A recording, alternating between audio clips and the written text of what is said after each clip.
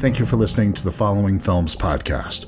Today I'm joined by actor Jimmy Hunt to talk about his role in the sci-fi classic Invaders from Mars.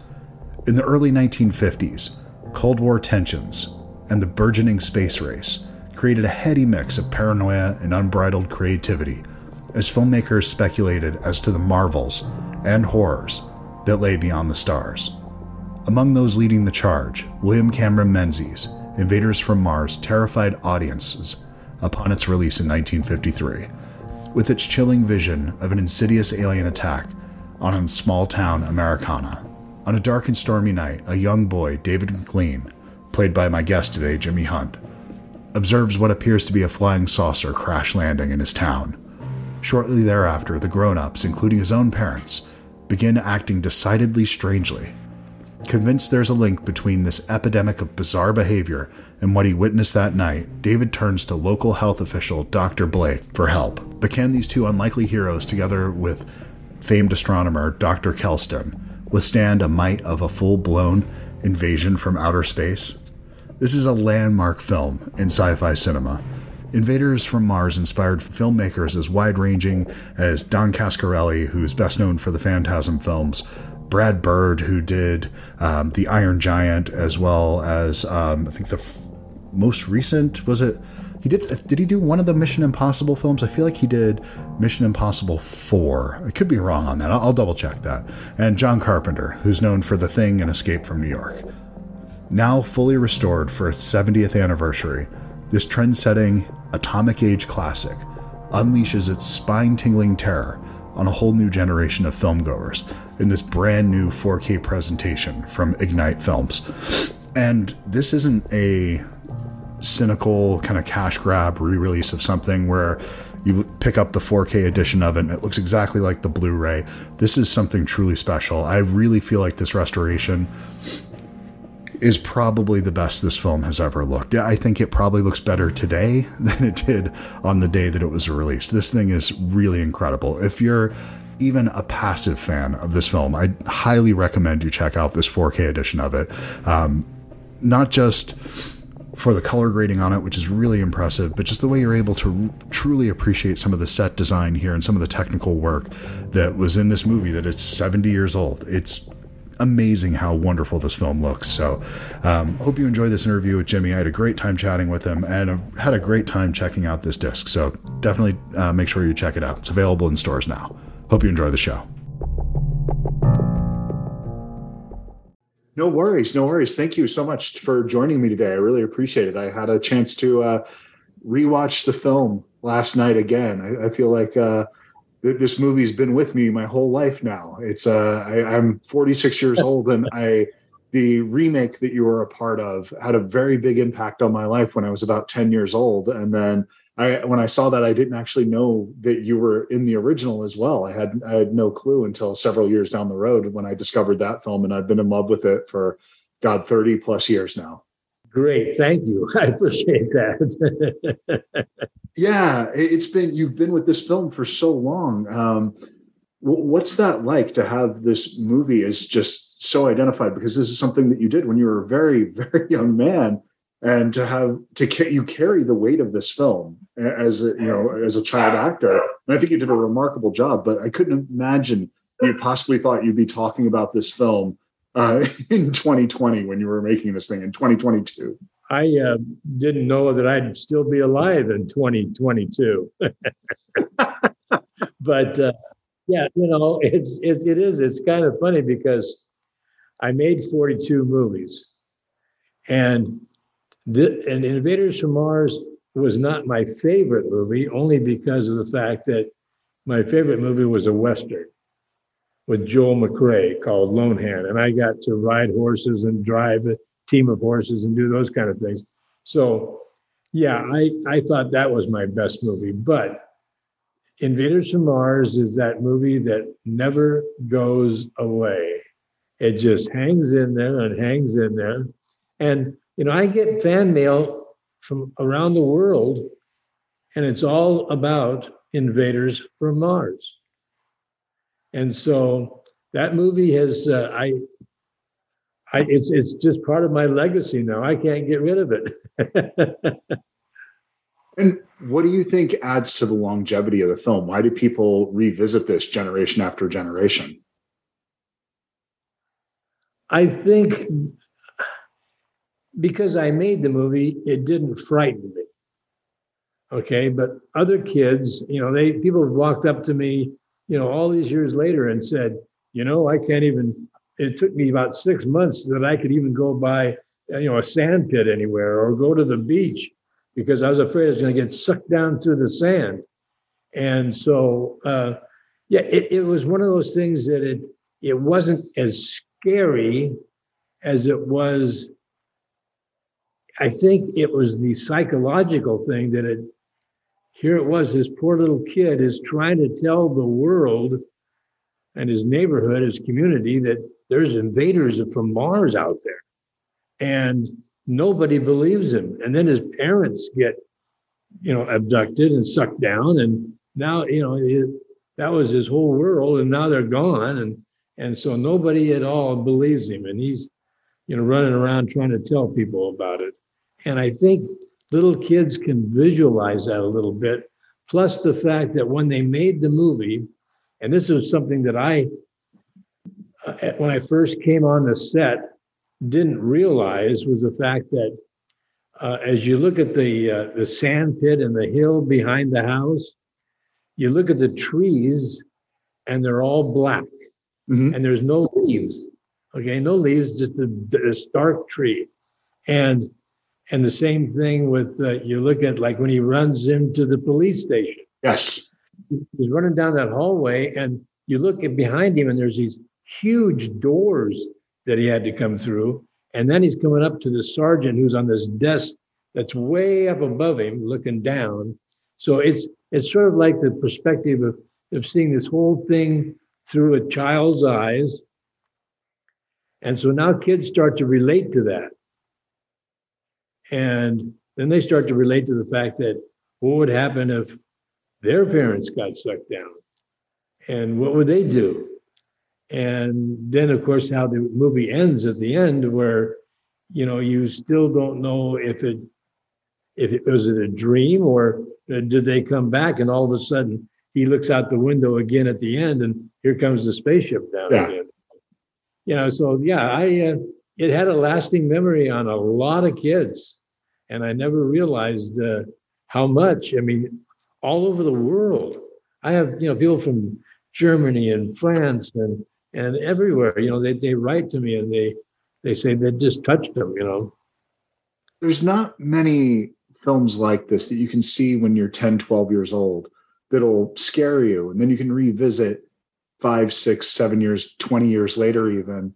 And some of the more, the deeper themes of the movie, with it being kind of an anti-war piece, with the idea that we kind of started this we were shooting missiles randomly at Mars for no apparent reason. And they took offense to that, rightfully so, and there's these, you don't pick up on that stuff as a kid. And I feel like there's all these elements in the idea that there's a child that's not being listened to. And it's kind of this, the way that he's handling authority. And there's definitely more going on than the surface level scares in this film. And I think that it's something that you can reevaluate and revisit. And, like all good art, you find new things in it every time you visit it.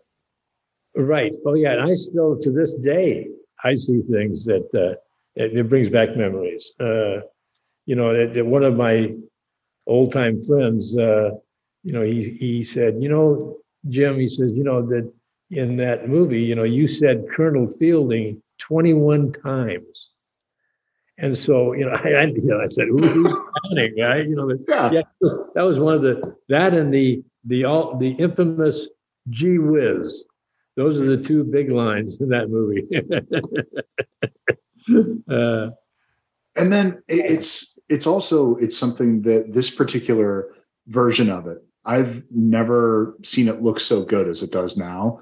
And I would imagine, because every time I've seen this film, it's been kind of a grainy version of it on a VHS tape. And I don't think it's probably looked this good and been treated with this much care since the initial release. It looks better now than it did even the original, and I've seen it, I've seen it a couple of times now, and it's really, they did a fantastic job the restoration of it. And yeah, it looks great. It does. And is this something where the color palette of this movie, I think, is something that all how vibrant and bright and alive, and it's always been something that I recognized as slightly off center from reality, and it's a little bit impressionistic in a way where it feels like it's almost like a dream state the whole time. So to me, this film does feel like a dream. In your mind, do you see this as a dream? Oh, yes, because that was one of the things that when I went on the stage, there to make the movie, I looked and you see the spaceship, and you look at it, and there's no instruments. You don't get to see. There's no instrument panel. There's nothing. All you see is that one big post pillar coming down, and it goes into a hole in the ground. And you wonder, where did that go? And then there's this little stairway that goes out around the perimeter of the spaceship. But like I said, there's no. So it's almost like a dream where you can't really. I mean, there's no details. It's just and they did a great job of that. I mean, they really did. And I mean, the whole thing. We did that movie in 3.5 weeks. Oh, that's it. That's it. Yes. And I think that's one of the reasons that I started to look at maybe I didn't want to do movies anymore, because it was a couple of, no, let's see, that was in 53. So, in 52, 53, because it was released in 53. So in 54, I retired. And because I wanted to play sports in high school, and I couldn't do that and make movies. Because I'd be there on the practice field, and my mother would come and say, "We've got to go for an interview." Oh, come on. Please, Mom, don't do that to me. So yeah, it was definitely time to give it up. And like I told somebody, I said, it's always nice. I said, I was at that time, I think I was probably the number one rated male child star in Hollywood. And it was perfect to get out at that point, because, after that, as you start to mature and get older, all of a sudden now you're the pimply faced little kid that can't get a job anywhere. Right. So it was perfect. And my life was perfect after that too. So did you ever have the interest of going? I mean, you went back and worked with Tobe Hooper, which was, I mean, he's one of my personal heroes. I love all of his work. I think he's just one of those people who had just an incredible body of work that he put together. But did that scratch that itch, or think that maybe you would want to go back and do it again? The only time that I ever had any kind of inkling thought of doing that was in 1957, when the 57 Corvettes came out. And they weren't cheap. No, at that time they were like $3,000, and so, now you'd pay like what, over $100,000. Oh yeah. So at that time, I mean, and I was saying, gee, if I'd stayed in movies, maybe I could have afforded that, but no, I didn't. It was time. It was time for me to do it. Yeah. And was there a point where people stopped recognizing you from the film, or do people still come up to you to this day and they recognize you and know you from the movie?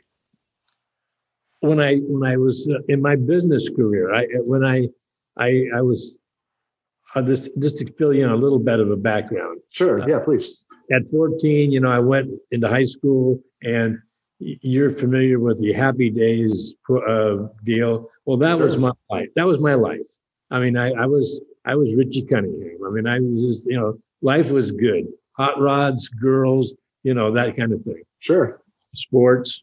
Played football and some baseball, and but then at 20 years old, I went into the service and went into the Army and was stationed in Germany and married a young lady that I met there and brought her home.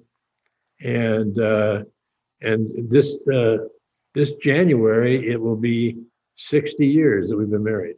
Congratulations. Wow. Yeah. So it worked out. At least on my end. I hope she feels the same. No, she does. But, and we have a great family, 3 kids and 9 grandkids and 6 great grandkids. So things That's are a good life. Yeah. And then I was into engineering, but I got into sales somehow. And somebody said, I think you'd really you do good in sales. So I went out, and what happened to me at that point was the fact that you were talking about people recognizing you. Mm-hmm. All of a sudden I'm out talking on people and somebody'd say, I think I know you from someplace, right? And I would go, I was rotten. I'd say, well, what high school did you go to? And now I'm down in Texas, right? I was a California boy, right? I know I didn't go to high school with that guy, but anyway, I was playing with him. And so we go through it. Finally, way at the end of this whole thing, I'd say, did you ever watch movies when you were a kid? And he'd, oh, yeah. Well, did you ever see? And then... Today's episode of the Following Films podcast is brought to you by Bookman's. So the last time I went into Bookman's, I went straight over to the Blu-ray section, specifically to the 4K Blu-ray section. And within just a few seconds, I came across one of my favorite films of all time, Real Genius. Now, Real Genius is one of those movies that I purchased on Blu-ray, DVD, Laserdisc, and VHS. It's probably the comedy that I've owned more than any other comedy. I think the only other films that I've owned on more formats or more copies of are probably Alien and Terminator 2. So yeah, it's definitely up there. It's one of my favorite films. I saw it for the first time when I was in 3rd grade, and it's one of those movies I go back to once every couple years, maybe once a year, and I always find something new in it. It's one of those films that's grown with me, or it stayed the same, but I've grown with the film, and I just pick up on new things every time I sit down to watch it. And I think that has a lot to do with Martha Coolidge. She's the director of the film, and she managed to make this really smart film in a time when most comedies were very broad, especially college comedies.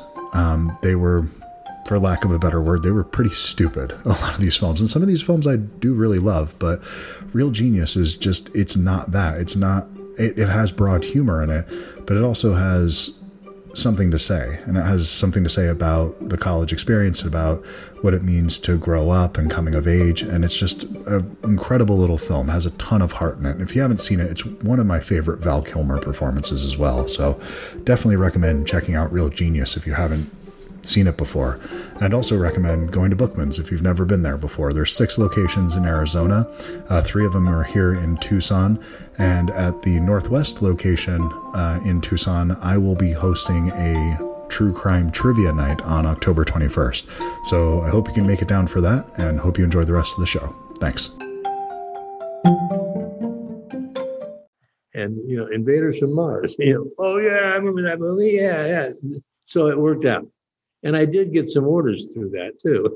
It doesn't hurt, does it? Doesn't hurt, no. And I got to fulfill my lifelong dream of working. I at the end of probably the last 25, 30, maybe 30 years, I called on the aerospace firms in Southern California. Wonderful. I was with, we were there for the space shuttle and the SR-71 and the U-2 and all that kind of stuff. And so I got it was fun. I mean, it got to be fun. And so, yeah, it worked out. Well, you think about moving away from acting and show business, and that what could be more fun than that? And then you talk about you're playing around with SR-71s, and that sounds okay to me. So I can see that being a pretty fulfilling career path. That SR-71 that was a thrill for me, because I got to be there on the landing strip, well, actually on the runway when one took off. What does that sound like? I tell you, they're sitting there and they're filling the thing up with fuel, and they can't fill it all the way up. It has to go out and be refueled once it's up in the air. Because what happens is that the plates, the outward plates on the plane are pretty loose, because when it reaches such high speed, it starts to expand, right? Yeah. So anyway, it looks like they're putting the fuel in, and it's leaking out onto the runway.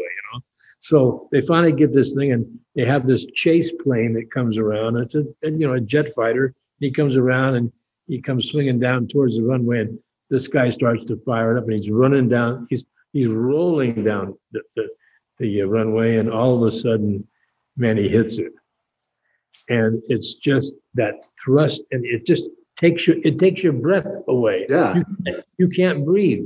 I mean, and then there it goes, boom, and he goes up, and here comes a chase plane, and they're coming down, and the chase plane is coming, and they go up together, and then it's like the guy in the chase plane put his brakes on, because the guy in the SR-71 hits it. Yeah, and boom, he's gone. He's gone. Yeah.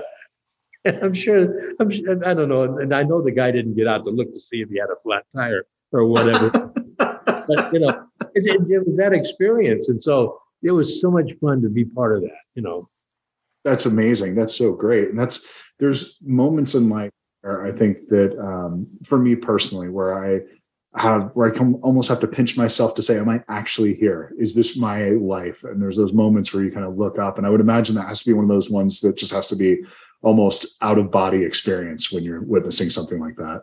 Well, I see that you're kind of I don't know if that's a calendar back there, but there's that's actually an award that I got I'm in sales also, and I was working with the Air Force, and they gave that to me.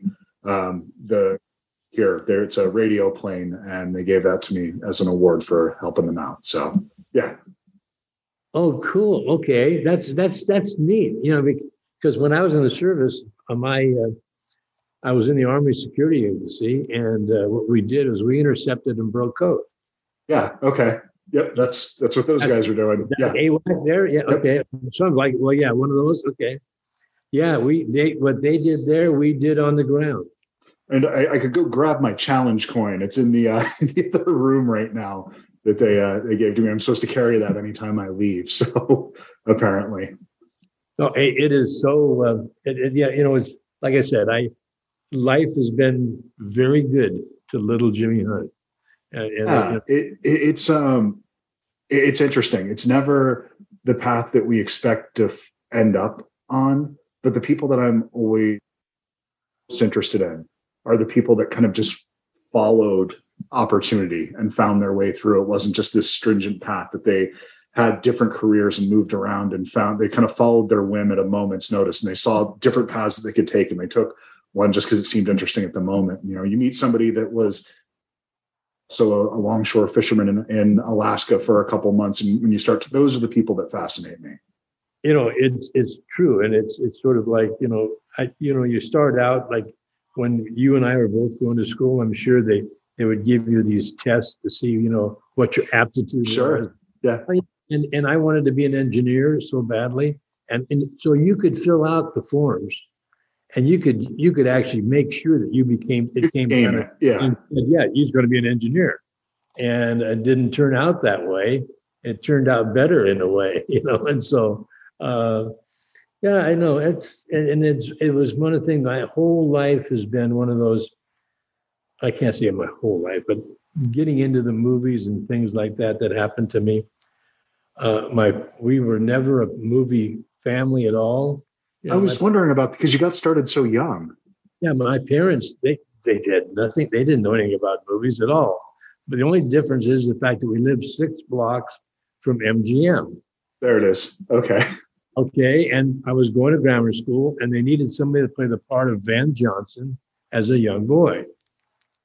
And they looked through Hollywood, and they didn't find anybody, so they went out, and that school was right there. So they came to the school, and they picked a couple of us, and they took us for, we had a screen test, and I guess I did okay because I got the part.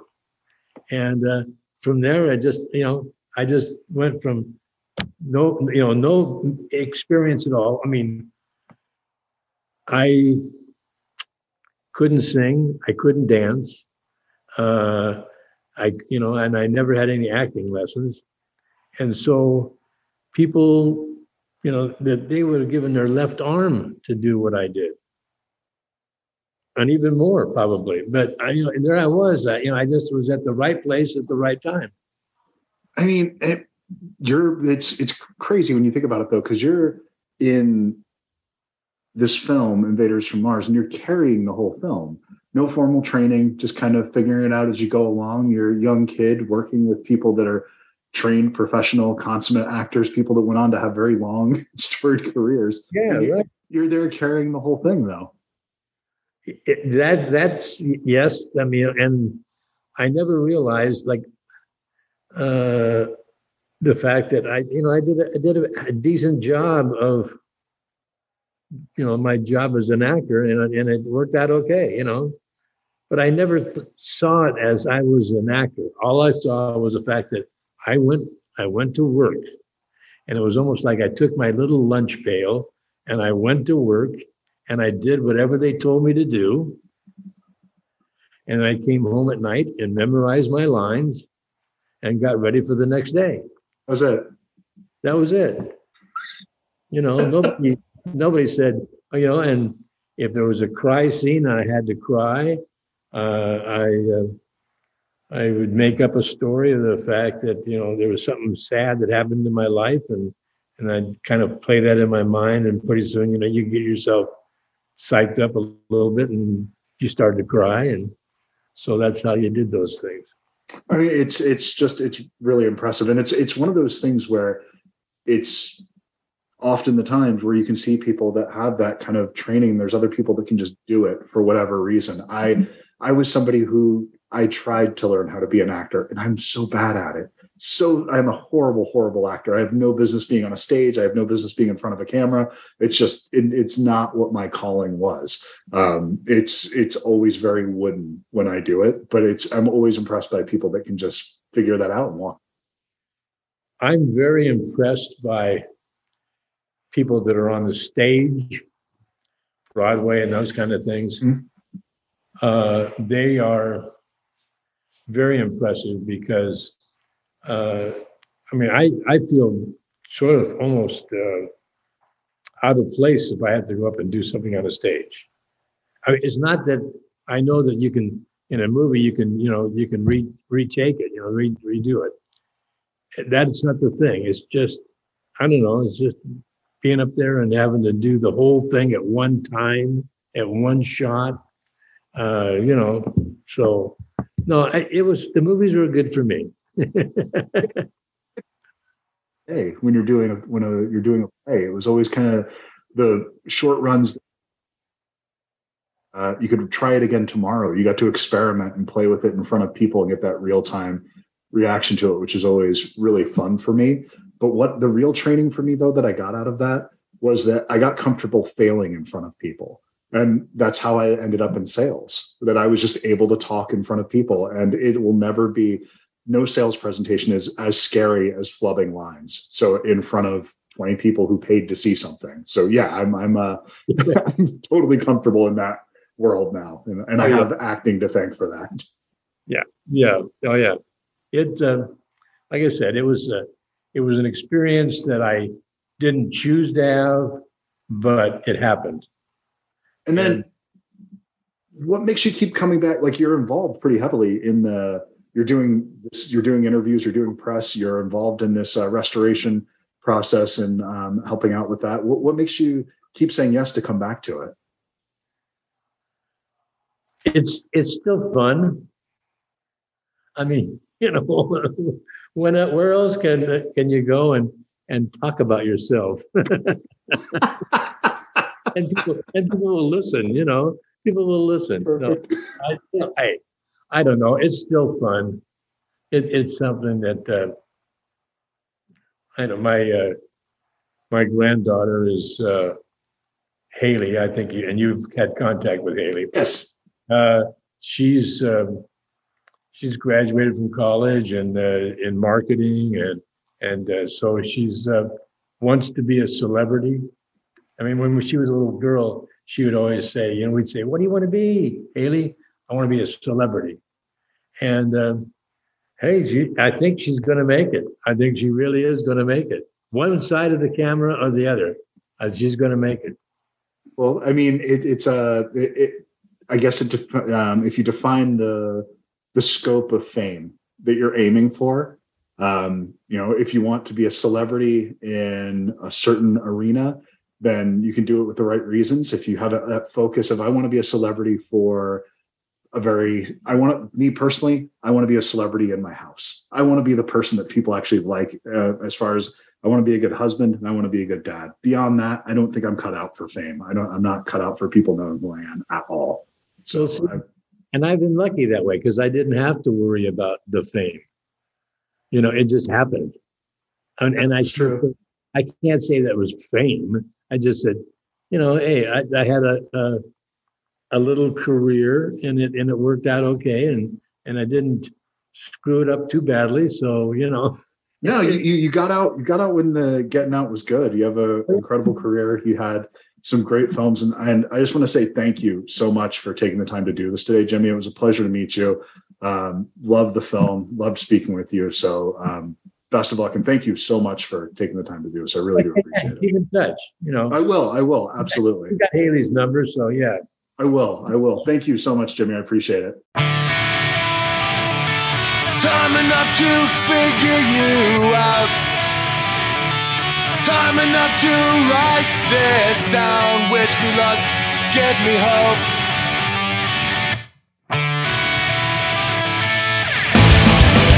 So